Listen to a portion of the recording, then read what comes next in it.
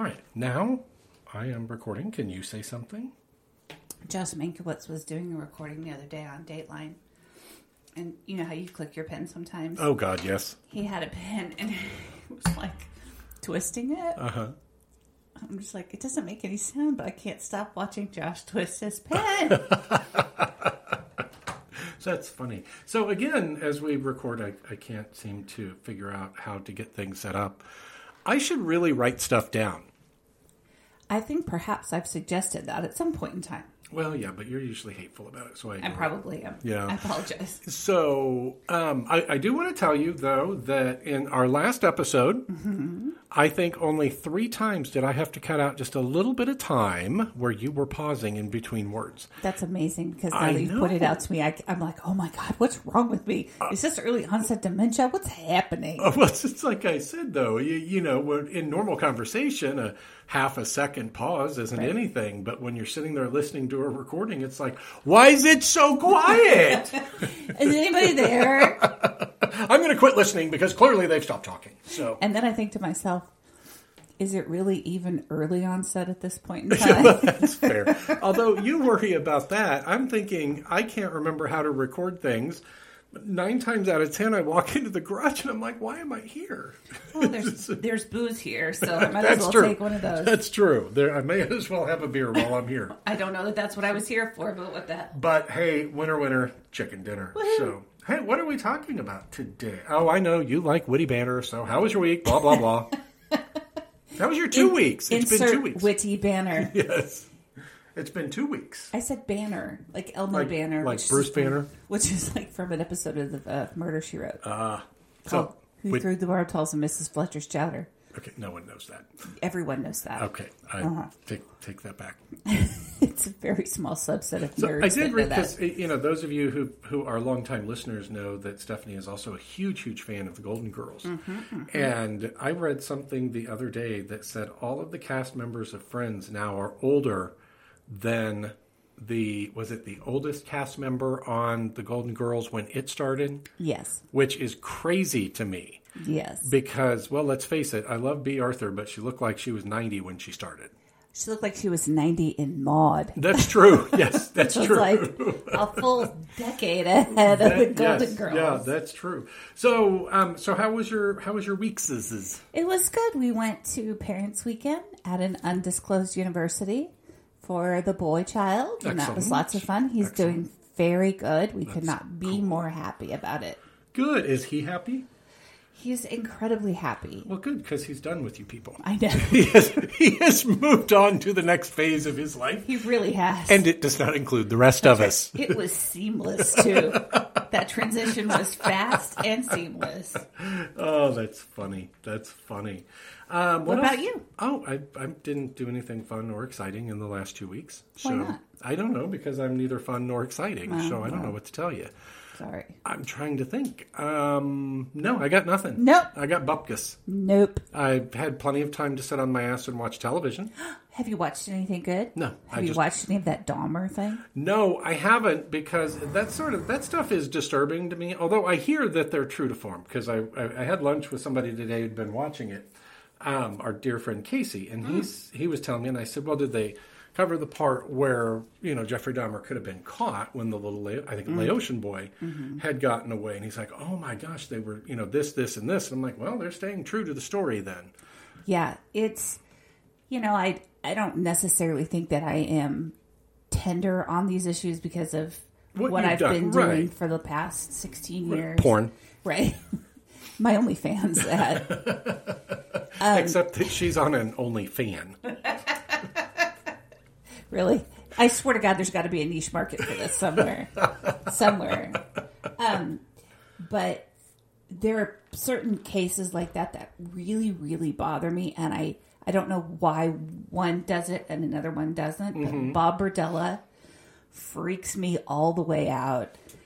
And this Jeffrey Dahmer thing is just kind of on edge. Well, and also, you know, my understanding is that it's not, you know, it's not real participants over dramatized actions. That it's actually a I forget, I don't know how that's really referred to, but like a docudrama kind of approach. And he's just, I think it's the coolness that he has whenever he's confronted with something like that. Because there have been situations where I've been busted for something. I'm like, no one will know, right? I'm so smooth. So smooth. Do you know why I pulled you over? No! Was it because I was speeding? Was it because I was passing in the wrong lane and thinking about going over the shoulder? Maybe? Yeah. I don't know. What do you have, officer? I got a kind of a catalog of things going on here. What are you thinking we're doing today? I have a very good friend who is just like, it's cool. Like, butter wouldn't melt in her mouth when shit goes down. She's so cool. I wish. I'm like the biggest spastic nerd. I can't even tell a simple white lie whathout a neon sign. Does this make me look fat? No! You're an idiot. Yeah. Yeah. So, he's talking to these police officers, and he's like, oh, yeah, he's my boyfriend, and we got into a fight, and he's like, how old is he? He's like, oh, he's 19. This kid's 14 years old. And that kid looked like he was about 12. Right. That was so troubling to me. At the time it happened, it was so troubling to me. In the intervening time, it hasn't gotten any fucking less disturbing. No. Clearly it's just one of those, you know what the attitude probably was at the time, right. And probably, using wildly impolite phrases for homosexual couples and... Right. And I wonder... Literally, the cops wouldn't go into a bedroom where there was a dead fucking body squished between the wall and the bed because I think he was scared he was going to get the gay. Well, that rubs off, and once it gets on you, there's just nothing you can do. I mean, Bactine won't take it off. Fetch the Bactine. It's the dumbest thing, which reminds me, Burke Breathed, is that how you pronounce this last? Breathed is on Instagram now, and I am here for all of it. Every single second of it. Oh my gosh. So yes, I know I've digressed, but in any case, I forget where I was headed with all of this anyway. See, that's early onset. And we've come full circle. Then we've had this since we all were right, people, hey, 15 and 17 respectively. That's right. Well, thanks for coming to the show today. It's been a good solid 7 minutes. Right. We're out. So but at any rate, the whole thing, though, at the time with the little boy, and that community was outraged, thankfully. I just wonder, to a certain extent, and I wouldn't wish this on anybody, but I guess I kind of wish it on these cops, that you didn't do your job. You didn't fully investigate because you were convinced that, that this community didn't deserve your time or energy or what, I don't know. And that little boy was murdered not long after that interaction. Right. Not only was he murdered, but and I didn't realize this, but Dahmer was a convicted sex offender. I did not know that. Oh, I didn't know that either. And he was a convicted sex offender because he had perped on that little boy's brother. Oh, my gosh. Yeah. I was just sitting. I had no idea. I was sitting on the couch and I'm just like, wow. I'm horrified. And the kid said he would go with him to take some pictures because he needed money for his family. And it's just, oh my gosh, the layers of horrifying. That's terrible. Are just awful. But it is well done. The guy who's playing Jeffrey Dahmer does a remarkable job. Well, another friend said, hey, that's kind of a dangerous role for this guy because he's apparently playing it very well. Yeah. One doesn't want to get pigeonholed. Right. And people are talking about how hot he is, and like how hot Jeffrey Dahmer is. I'm like, no. No. This is the Mark Harmon playing Ted Bundy thing from the 80s. Right. Where people were like, oh, Ted Bundy's so hot. No, fuck you. Ted Bundy's ugly as hell. He was disgusting and creepy, and you have a crush on Mark Harmon. Understandable. I hope anyway. Yeah, because Ted Bundy, not it. No, not a good human being. So at any rate, as I recall, though, with Jeffrey Dahmer, there is always, as it's been said, there's some honor among thieves, and in particular, people who hurt women, people who hurt children. Are not very well received in prison. And as I recall, Jeffrey Dahmer was not either. No. So, not to spoil the end for those of you who are watching this, but I already know how this story ends. Right. He gets beaten to death in prison. So, okay. Good. I'm okay with that. I have complicated feelings about Jeffrey Dahmer because I feel like... Because he's so dreamy. Yeah, that's it. My basement is flooded. He's a panty dropper. Oh my God.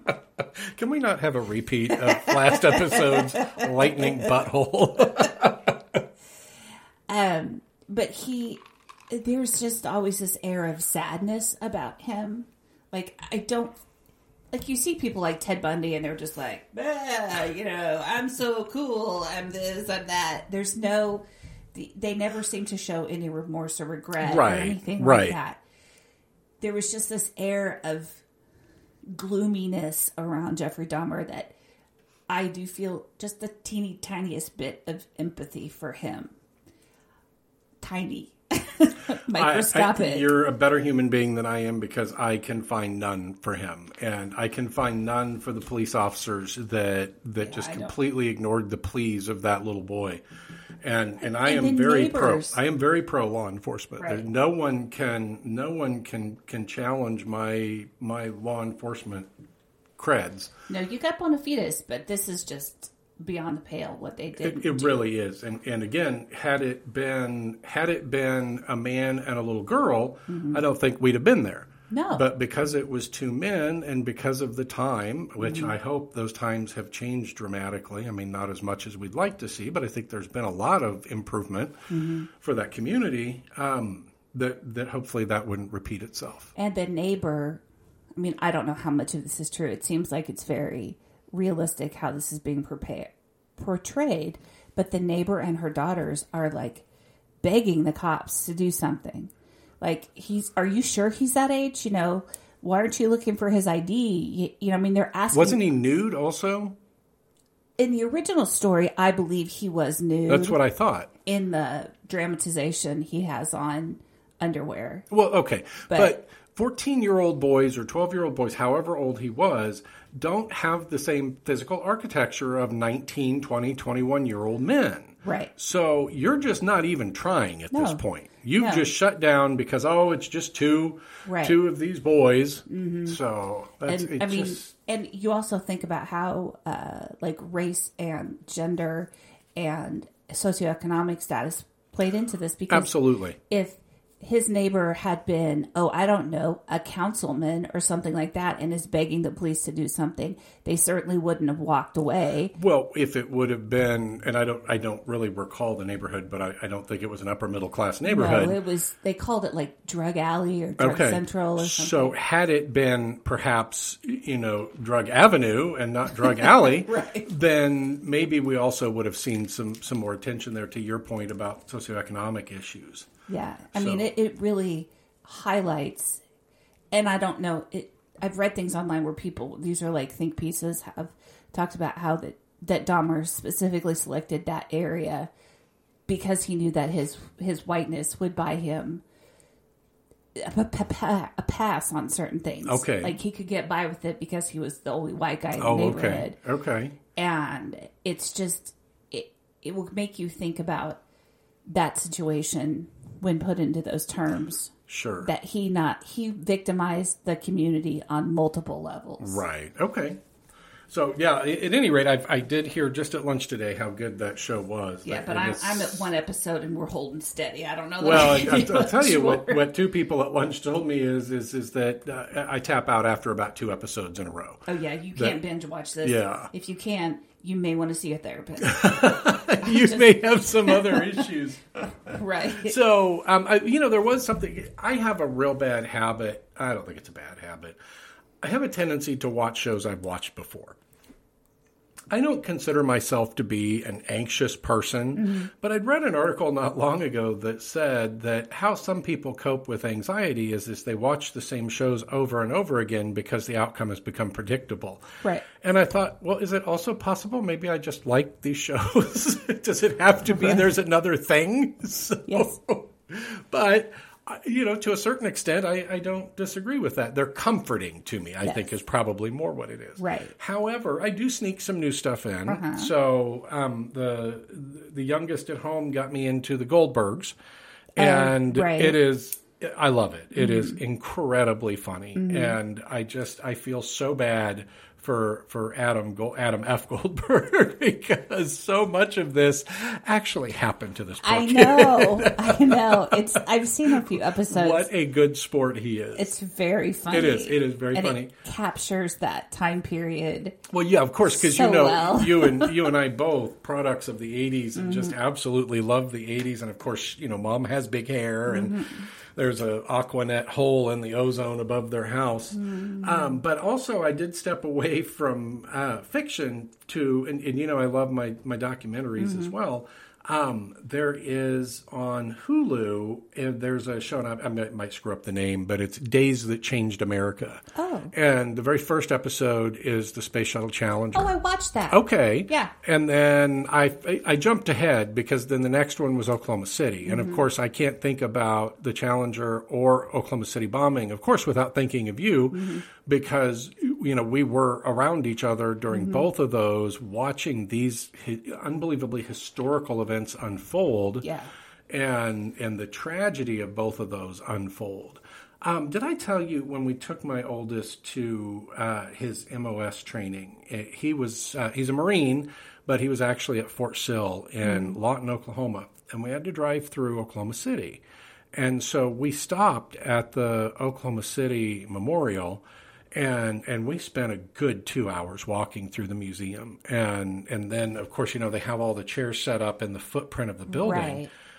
What's so surprising to me is how small that building. I mean, it was tall, but it was not a deep building at all. Because it looks mammoth in those pictures, like the video stuff that we saw. Right. And because, again, probably because of its height, and where they have each of these chairs lined up for each person that had died, it's just so moving. And the museum itself, if you've never been, you have got to go. You have absolutely got to go. And I think everybody needs to experience these types of pieces of our history so that we don't lose sight of what can happen when maybe we lose sight of what could happen. Right. Obviously, I would love to get to the 9/11 Memorial in New York City. I just haven't gotten there. I've been to that one. Oh, I can't imagine. I cannot imagine. It was... You're going to have to cut this part out. It was so emotional because you stand there and you see they have the pools of water where everybody's names are written around them. Which is the footprint of the original two buildings, right? Buildings, yeah. And then when it's the person who died that day, it's their birthday, they put a flower oh, my goodness. where their name is. And that's what did it for me. Oh, yeah. Oh, absolutely. So so I haven't done the 9/11 one yet. There's also Waco is in there. That's another odd, and that's an odd crossover when you look at Timothy McVeigh and the fact that he was actually at Waco observing. And, of course, he used that as, in part, kind of the impetus for his actions in Oklahoma City. Right. It radicalized him against the government. Right. That and Ruby Ridge. Yes. Yeah, Ruby Ridge as well. I'd forgotten about that. And then I can't, off the top of my head, I can't remember what the other episode is in there. Yeah, because I made it through most of the Challenger one. And that's particularly upsetting to me since my uncle was like the Kansas State finalist for the space shuttle. Certainly. He could have been there. But yeah, so I have watched that. Okay. So now I have to cut all of that out. Don't let me sound like a blubbering idiot either. Oh, you won't. You'll be fine. It sounded fine. So, at any rate, no, I'm not going to say that anymore. You need to get a rubber band. Snap! When you catch yourself saying it, snap yourself. That is true. All right, but what are we actually here to talk about today? We are giving a nod to what? The Innocence Project. All right. Why don't you tell our listeners what that is? Well, there's a couple of different Innocence Projects. I mean, there's the big one, and then there's the regional ones. But the Innocence Project is a nonprofit legal organization that is committed to exonerating individuals who have been wrongly convicted. You will find some of their successes. Can't even think of who I want to talk about first. Well, while you think about that, though, it's also not just people who've been wrongfully convicted, but it's people who maybe have been disproportionately affected by well, for lack of a better term, bad law. Right. The probably one of the most recognized areas that has come into play is the disparity between sentencing on crack cocaine versus powder cocaine. Right, absolutely, because who predominantly uses powder cocaine? White people. And who predominantly uses crack cocaine? Not white people. Right. So, and what got me onto this subject today, and Stephanie is really the expert here. It's not me. She's done just some tremendous work. She's frankly done work that I just would not do. I just, it's just not how I'm wired. It's not how I think. And she's frankly taken some work that's just pushing water uphill. And that's yeoman's work there.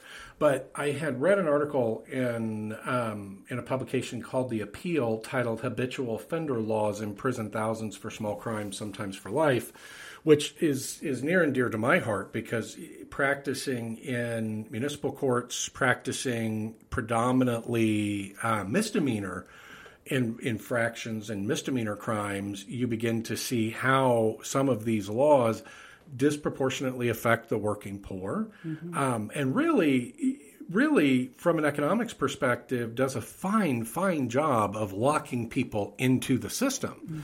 And just to give you an example, in some states, you can get your driver's license suspended because you couldn't afford to pay a traffic citation. Right. So your traffic citation is an infraction. You're not going to jail for a traffic citation, but you couldn't pay it or you forgot about it. And then they send you a 30-day letter, and because you're busy, because you didn't do a forwarding address, because you didn't change the address on your driver's license, you didn't get it. Yes, that's your fault. Sure. Right. But the thing that is important for everybody to pay attention to is they're talking about traffic citations. Correct. This isn't like DUIs. Right. This is something that, honestly, everybody's guilty of at some point in time. It's a traffic infraction. Right. And I probably committed 4 of them on the way here. I just didn't get caught. But what's up, Leadfoot? But at any rate, I got to quit saying at any rate. You're going to have to throw something at me. Okay.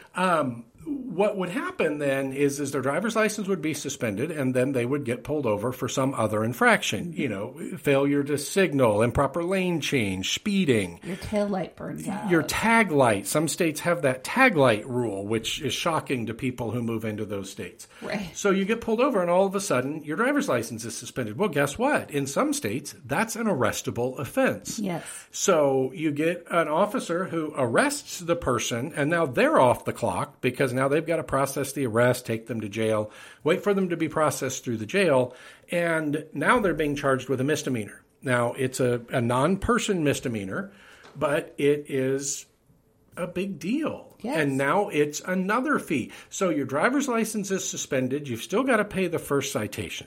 So you probably have a warrant fee. You probably have a reinstatement fee. Then you have the fee for your driving your driving while suspended, which, in addition to being an arrestable offense, is also a moving violation. So now you have insurance issues. Yes. So now you can't afford your insurance. You can't afford all the fines that you got. And you really need to get to one of your 2 or 3 jobs that you have because you're trying to pay your child support. Right. And now you can't drive, so you've lost your job. So you go and you get you a couple of jobs that pay minimum wage that you can walk to. You're not keeping up with your payment commitments to municipal court for all these fines and fees because you're trying to pay your child support. But you can't keep up with your child support because, well, you didn't know that you should have gotten it amended because, well, you're not a lawyer. Right, and you certainly can't afford to hire one. Right, and so you also don't know that there might be resources available to help you. You just assume this is your lot in life. So then, because you fell $5,000 or more behind in your child support, the state's now filed felony child support evasion and did what? Suspended your driver's license. That's a true story. That is a true story of a client that I worked with, and it was absolutely heartbreaking. Because this guy was working hard. He just was trying to get a go. He just needed a break of some sort. And everywhere he turned, he could not get one. Now, ultimately, we were able to help him out. We were able to kind of get some things moving in the right direction for him. That doesn't happen to everybody. No. That just, they just give up. They go into hiding. They keep driving. But then they get a driving while suspended second. That has, I think, in some states, mandatory jail time. Yes. And then you have a third, and that has even more. And this is particularly frustrating. When you see that somebody got a driving while suspended subsequent, and they're spending more time in jail than somebody who killed somebody with a DUI. Yes. That's an exaggeration, but it's not. True. And I mean, we'd like to think that it is, nothing like that ever happens, but it does. It does. And, realistically, though, spending more time in jail for ultimately not paying a traffic citation when somebody with a DUI second is spending nowhere near that amount of time and still has their driving privileges because they could afford all of the hoops they needed to jump through in order to continue driving. And this person who was speeding is now facing months of jail time. And they can't do house arrest because, that's really expensive. It's very expensive. So, that's kind of what we get into when we talk about habitual offender, because then the next step after that third time that you're caught, now you're a habitual offender. Right. Now you're just not, we're just going to revoke your license and you're not going to have one for 5 years. But maybe that clock doesn't start until you've paid all of your fines. Maybe it does. Right. What this article was talking about is different. One of the examples that they used was a gentleman who was sentenced to life in prison because he was considered a habitual violator for personal use amounts of marijuana. And fortunately, they were able to get his sentence overturned using a ineffective assistance of counsel argument at sentencing. Mm-hmm. But this man, personal use amounts of marijuana, I mean, he wasn't selling it. He wasn't selling it to school kids. This wasn't child pornography. This wasn't rape or murder or anything else. We're going to put this man in prison for the rest of his life because he smoked a little bit of weed. Right. And you know me, I'm not a pot smoker. I'm not a pot guy. I like alcohol. I'm lucky that my recreational activities are lawful. Right. Had I been around in Prohibition, guess what? I might have been charged with possession of vodka. Yeah. Was vodka even invented during Prohibition? I don't know. I'm sure I wasn't there. How old do you think I am? No, I'm just saying that I think there's a bar in Las Vegas that is a speakeasy thing where you have to give them a code to get in. That's funny. Right, so it's super fun that way. But they only serve cocktails that were around in Prohibition. And I believe the video said that there wasn't vodka. So they served like gin and bourbon and whiskey, but no vodka. And I was like, what? I am appalled. I'm outraged. No vodka. How does this happen? That is, according to legend, around 1430, a monk named Isidore from Chudov Monastery inside the Moscow Kremlin made a recipe for the first Russian vodka. Now, that comes from Wikipedia, kids, so take it for what it's worth. Maybe it just was, we didn't have it here. I suppose. Well, let's look that up. So you carry on with the Innocence Project. When I was in law school, I actually I volunteered for the Innocence Project, and then between our second and third year, I worked on a case for class credit that eventually ended in an exoneration, and it's not like I found, a smoking gun or any sort of like massive evidence, but to be part of something like that is very rewarding, and it helps get you through the times when you are pushing water up a hill. Right. Sure. When you look at, and are the attorneys that work for the Innocence Project, are they paid or are they volunteer? Is it a mix? It's a mix. Okay. There are staff attorneys that do work for the Innocence cannot Project. imagine the caseload. I can't imagine. And, here's the thing. Some of you might be listening to this and rolling your eyes thinking, well, if he'd have paid his traffic ticket, this would have never happened. And you're right. You are absolutely right. Yeah. But imagine all of the things that can go wrong. And here we're talking about one thing going wrong that just brings down the entire house. Mm-hmm. And now we have somebody locked into the system. Mm-hmm. Yes, he absolutely should have remembered his citation. Have you ever forgotten something? Right. So, also now to jump in, first of all, my recollection of prohibition, not personal recollection, Sure, because I'm not 100. I didn't realize that it was almost 14 full years. Oh, I didn't realize that. I thought it was like 5. Right. January of 20 to December of 33. Damn. And vodka came to the United States right in a hurry in 1934. So, there's my boy. Hello, old friend.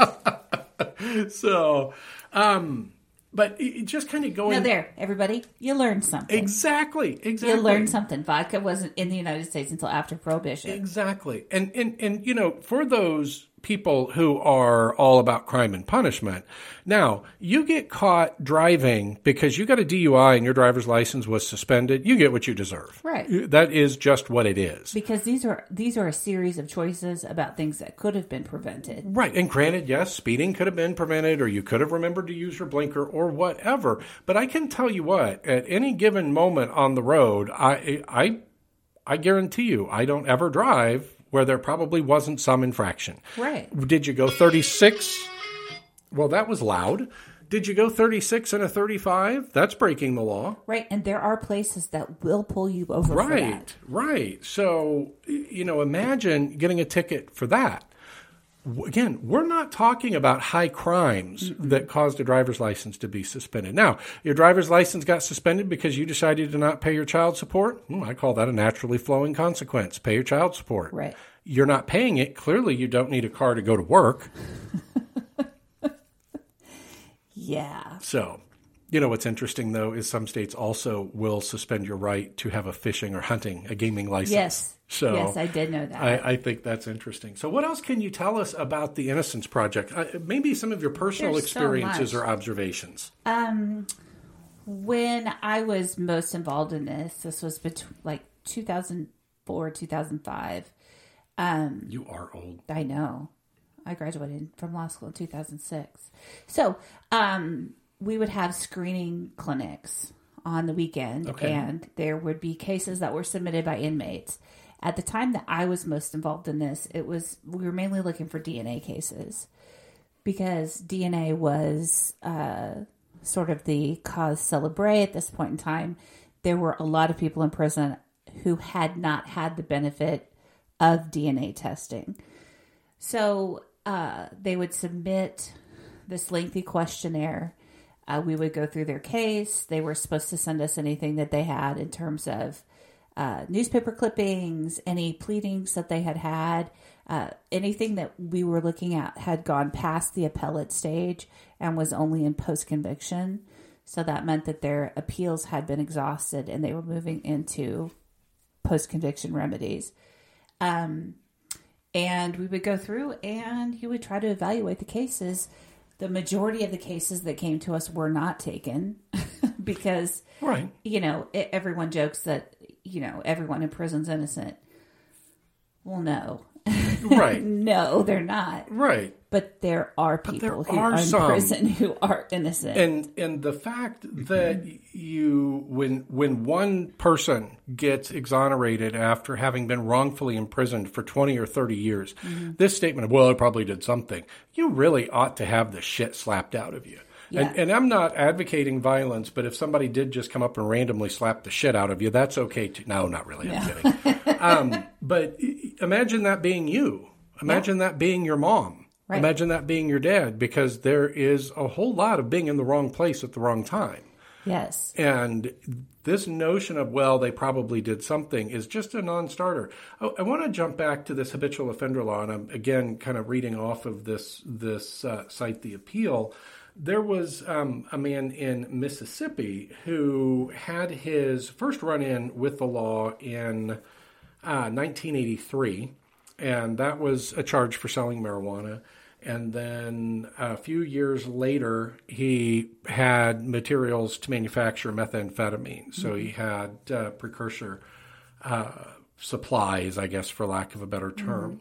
And that happened, oh gosh, I don't really know how much longer after. It's not jumping right out at me. In any case, though, his third time he got pulled over and the police found, again, precursors to manufacture methamphetamine. And the Mississippi habitual offender law allowed the prosecutor to pursue a sentence of up to 60 years. And apparently he did. And this man, at 56 years old, will spend the rest of his life in prison. Now let me guess, and I'm just spitballing here. Does he happen to be a man of color? Well, not by the picture. Really? No, not by the picture. But whether or not his ethnicity is Hispanic, for example, Latino, I don't know that. But I will tell you, and again, I want to be fair. I'm not going through the entire article for folks. Sure. And I understand that it's really easy to sit back and say, oh, well, he was going to manufacture methamphetamine. With the amounts that he had, I don't make methamphetamine, but he had 6 packs of cold medicine and 4 lithium batteries. I don't know that he was selling to the neighborhood. 6 packs of cold medicine and 4 lithium batteries. Right. Okay, this is like getting pulled over. I had this happen in Las Vegas one time where a guy got pulled over and they determined that he had burglary tools because he had leather gloves and like some bolt cutters and... You mean he had tools? Yeah, he was a landscaper. Right. The bolt cutters that they called them bolt cutters were actually the things that you cut big, thick... Oh, shrubs with. Or pruners. Probably pruners. Yeah. And I'm like, that's not...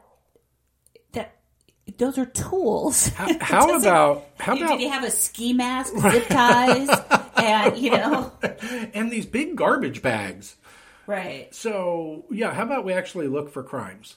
In any case, though, again, I don't manufacture methamphetamine, but I'm not sure that 6 packs of cold medicine is going to manufacture enough methamphetamine to go and sell it and live large off of. Well, also, I mean, back in the day, you used to be able to buy cold medicine without having to, go through a colonoscopy to get it. Right. And there are people who have really bad allergies who might have had 6 packs of cold medicine because they were on sale or something at the pharmacy. And the lithium batteries, I mean, there's any number of reasons why you could have had that. I don't know why this got tagged for, possession with intent to distribute. But here's the other thing.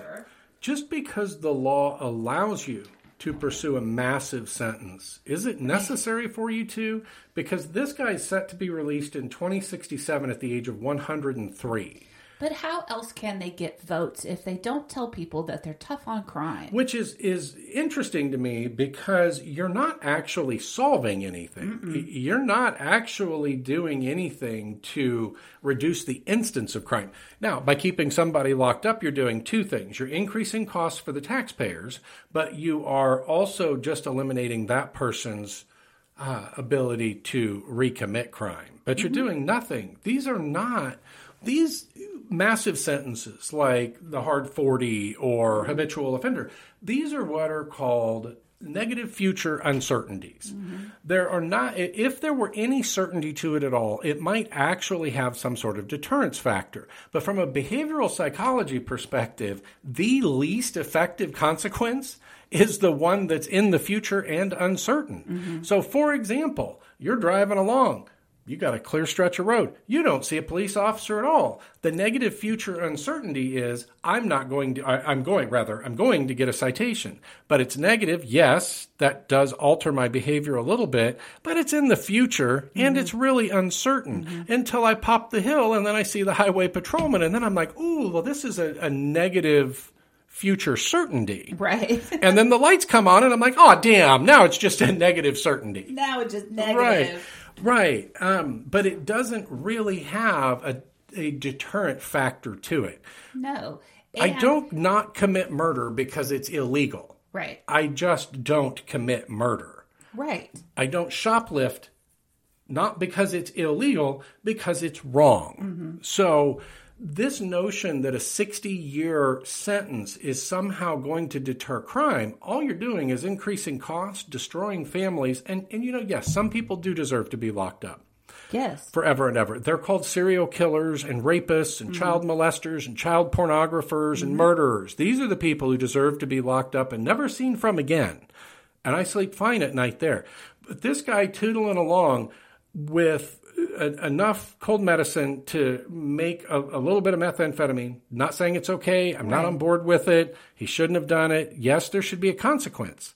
But does the consequence actually fit the crime here? 60 years? At 56 years old, when his first crime was when he was 19? In 1983? Can we not use a little prosecutorial discretion and simply say, hey, you know what? Yes, you're going to go down. But here's the other thing. You're also going to go to treatment. Right.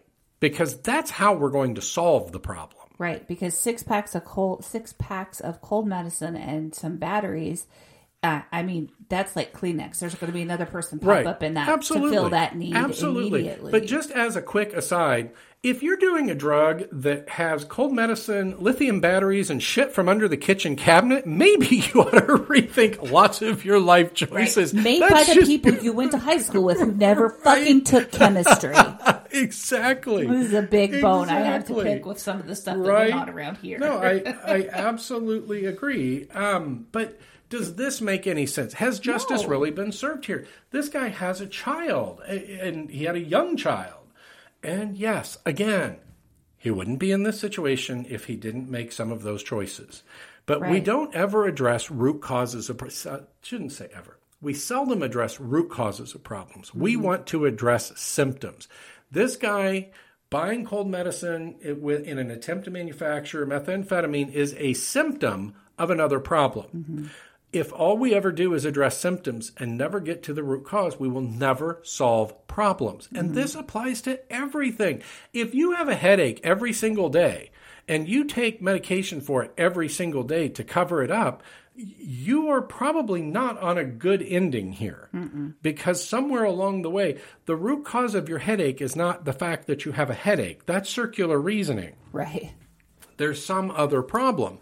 And taking aspirin, because apparently we're in 1950, taking aspirin, taking ibuprofen, taking an NSAID, whatever, is just masking the problem. Right. And we're doing the same thing here. How many times have we seen somebody incarcerated, they get out, and they immediately start back in? Well, it doesn't matter if it's smoking, drinking, pot, any other type of drug. These are habits that they've gotten into. There's been no retraining done while they were incarcerated, and no treatment at all. And then we're supposed to be surprised when they reoffend.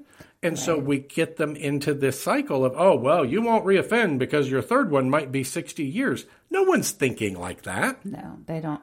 That's not, you're exactly right. From a psychological perspective, that's not how we work on, that's not how our brains work.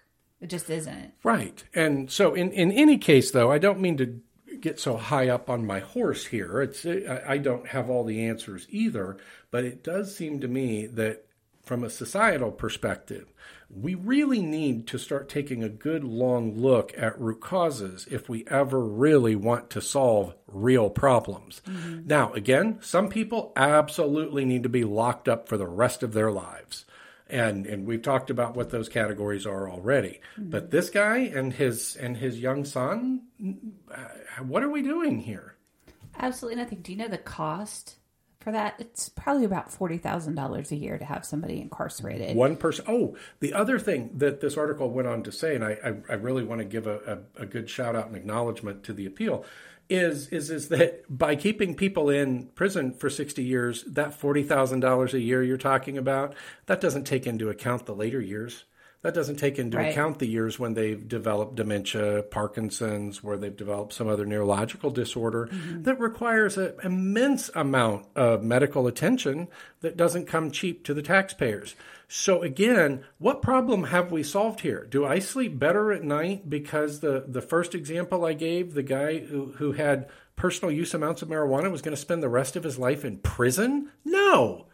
Come on. Somebody's got to use a little common sense. Right. And a lot of times, and this is, if you find a good prosecutor as a defense attorney, they are your best friend. They give you all your discovery. They're there to seek justice. And I want to be clear. There are tons of great prosecutors out there. We're not saying anything about, we're not trying to pick on anybody. No. Everybody's got a job to do. I'm not. I'm not actually picking on anybody, but a lot of times if your only tool is, how do you say it? If the only thing you have... If you're a hammer, everything in the world is a nail. Right. And so if you think, if the only tool you have at your disposal are fines and jail time, that's all you're ever going to be able to use. Right. And this goes back to one of our early episodes, is the problem-solving courts. That's what they're there for, is to solve problems. Well, and the funny thing is that, don't you really feel like that's what every court needs to be, is a problem-solving court? Yes. You're there because of some sort of a problem. And again, if the problem is that you've just largely reneged on your humanity card, then we have a path for you. We have a solution for that. Right. So it may not be the happy, shiny solution you want. But it is the happy, shiny solution the rest of us want. But we got that shit figured out. Right. So why aren't we doing the same thing? Why aren't we challenging ourselves? And part of that is you're absolutely right. Tough on crime. Tough on crime. What in the hell does that even mean? Doesn't mean anything. No, it doesn't. It's a political mantra that it accomplishes absolutely nothing. And Marsha Blackburn's campaign called my husband's cell phone last night, and she was going to talk about how she wanted to stay tough on crime and, all these talking points that, when you really think about it, mean absolutely nothing. They're like masturbation. They make everybody feel good, but it really doesn't do anything. That's okay. I'm now speechless. Yay, I win! It's taken this long. I win! Lightning butthole, whatever that comment was, that didn't do it. Didn't phase him at all. No. He just kept on yapping. Exactly. I forgot masturbation. Exactly. All of a sudden, the brakes are falling off the car. Well, and also your basement was flooded. That one kind of threw me a little bit. I workshop these in the car. That's right? Awesome. That is awesome. So, in any case, though, a huge nod to the Innocence Project and the difficult work that's done there. And I don't want to discount from the difficult work of law enforcement and prosecutors either. Everybody has a job to do, and everybody needs to work together for the best possible outcome. And defense attorneys, too. You can't play hide the ball, and you need to be honest and forthright, and your client needs to understand, hey, there may be some other options available for you here, but you're going to have to, you may have to swallow hard today. Mm-hmm. In any case, though, I think it's so important that we not lose sight of the fact that the objective of the criminal justice system is supposed to be twofold. Get to the truth and rehabilitation. Mm-hmm. Those people who can't be rehabilitated, again, as Stephanie said, we have a solution for you, and you will be there forever. But I find it very difficult to believe that the two examples that I've given of these men can't be rehabilitated, that they are required to spend the rest of their life in jail, in prison. One of them is out now. That was courtesy of the Innocence Project. The other one appears to still be in prison for a few packs of cold medicine and some lithium batteries. Which will cost 60 years, is $2.4 million in Mississippi, the poorest state in the United States. And that's if he maintains health and then just drops dead. That's best case scenario. Right. He doesn't get cancer. He doesn't get dementia. He doesn't get Parkinson's disease. Nothing like that happens, and his medical bills are zero. Right. And so, again, I do want to say, though, to those of you who are shaking your head and saying, well, you know what, if you hadn't done this, then it wouldn't be this. Right. That's a pretty simpleton approach. Sure. And for those of you who want to espouse your Christian values and the law is the law, I might also remind you to perhaps, I don't know, take a dance into the New Testament and see maybe there's some other things there that might apply. Right. Like forgiveness, like understanding, like actual, real, true problem solving. And that's all we're advocating is true problem solving. Then not throwing stone, whatever. Right. So, all right. We're about 50 minutes in. Okay, but I want to... We've talked about the Innocence Project. Yes, we've talked about some of the work that they do, and what you're talking about is kind of like sentencing reform, but the Innocence Project has actually freed people who were on death row. Oh, yes, absolutely. So I don't want to not take the opportunity to talk about them. I'm most familiar with the Midwestern Innocence Project. Lamont McIntyre was released several years ago he was convicted of a double murder that he did not commit. We have Ricky Kidd, who was exonerated in 2019 for first-degree murder and armed criminal action he did not commit. Faye Jacobs was exonerated in 2018 from Pulaski County, Arkansas. She was charged with capital murder. She had life in prison without the possibility of parole, served 26 years in prison, and was released. This happens. It's not made up. Mistakes are made. Sometimes it's bad lawyering. Sometimes it's bad police work. Sometimes it's sort of overzealous prosecution. The system sort of collapses on itself. Bad eyewitness testimony is terrible. It's especially terrible. If it's cross-racial. I challenge you to do any YouTube searches about cross-racial identification. People are terrible identifying other people of other races, partly because you tend to spend time with people of your own race, so you're not used to seeing people of other races, and you will do a shit job of identifying someone of another race. Right. Talk about nuance. I mean, there's a whole spectrum out there. I couldn't describe you. Right? I mean, I don't know. She's hot. Tall. She's hot. She's hot. She's hot. So, yeah, this whole notion of eyewitness testimony is a whole other problem. One of the things that I always use as an example is people will say, well, were they tall? Okay, I'm 6 foot tall. Relative to whom? Tall is relative.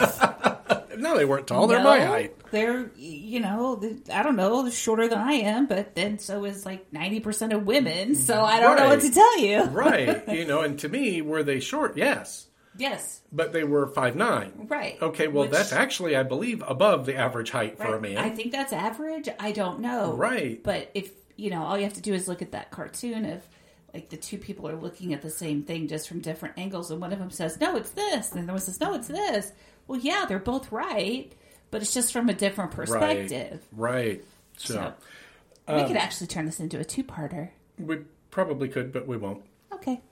Because, it's 2 weeks before we record again, and we're going to forget. Right. Hey, I encourage everybody to spend some time on the internet looking at the Innocence Project.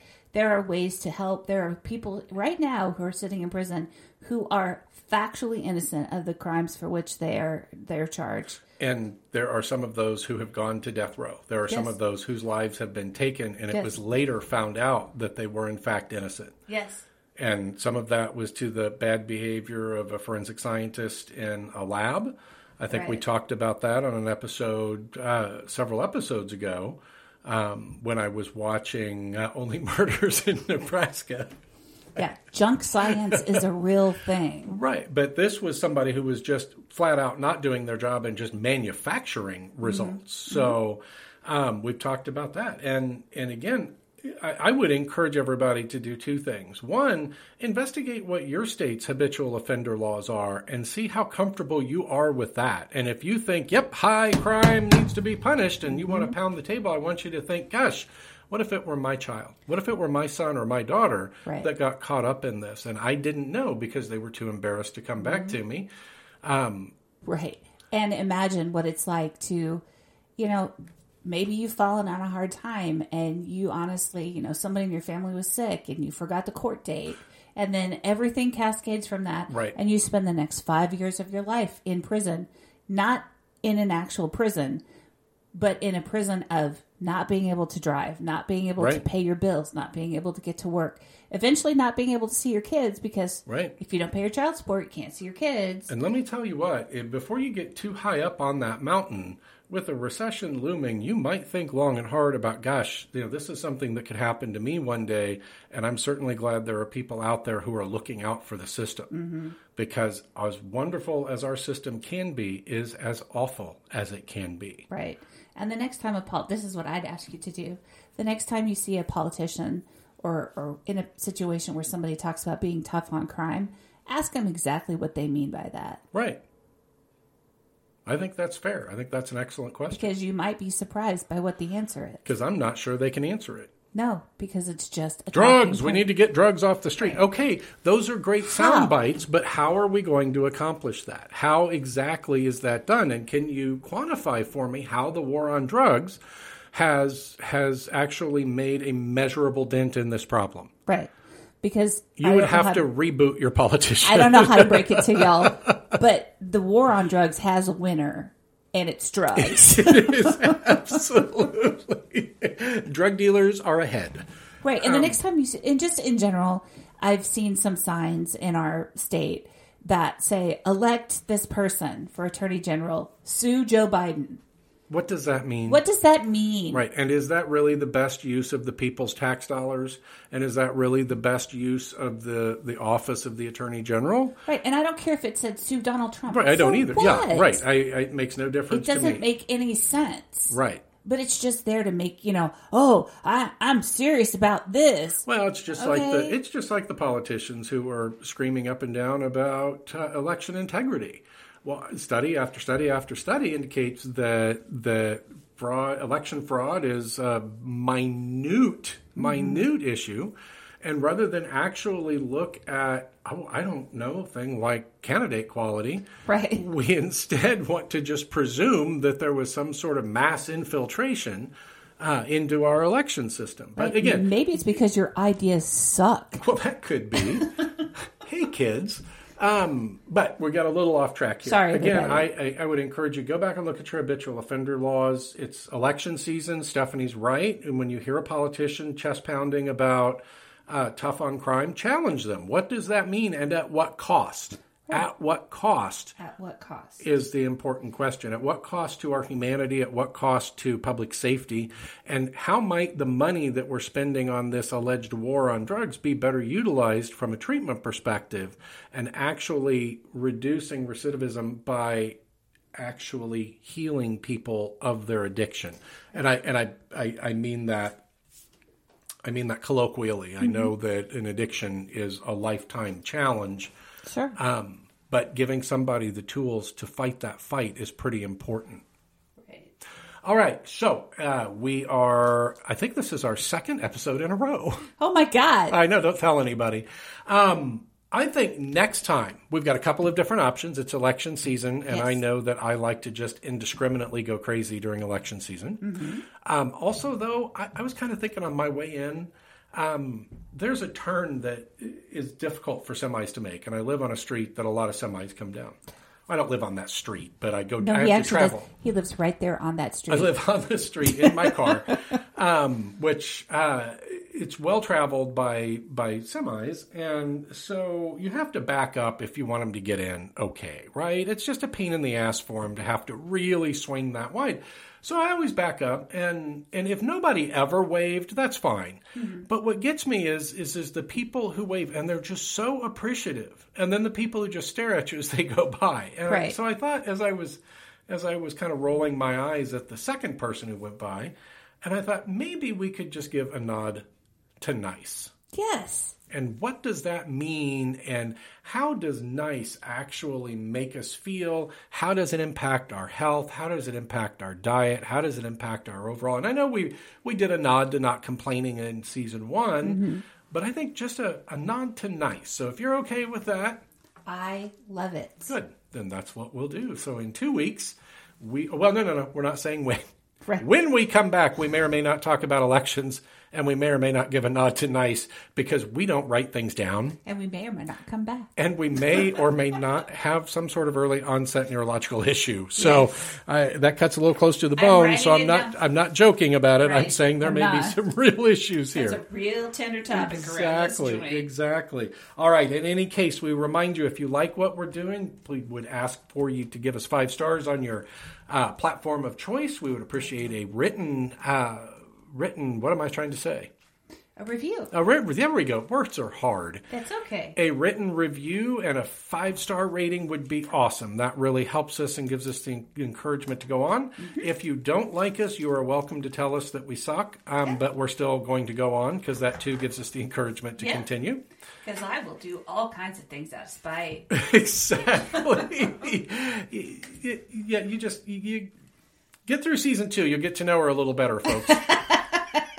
It's a tight wire act over here. It really is. It really is.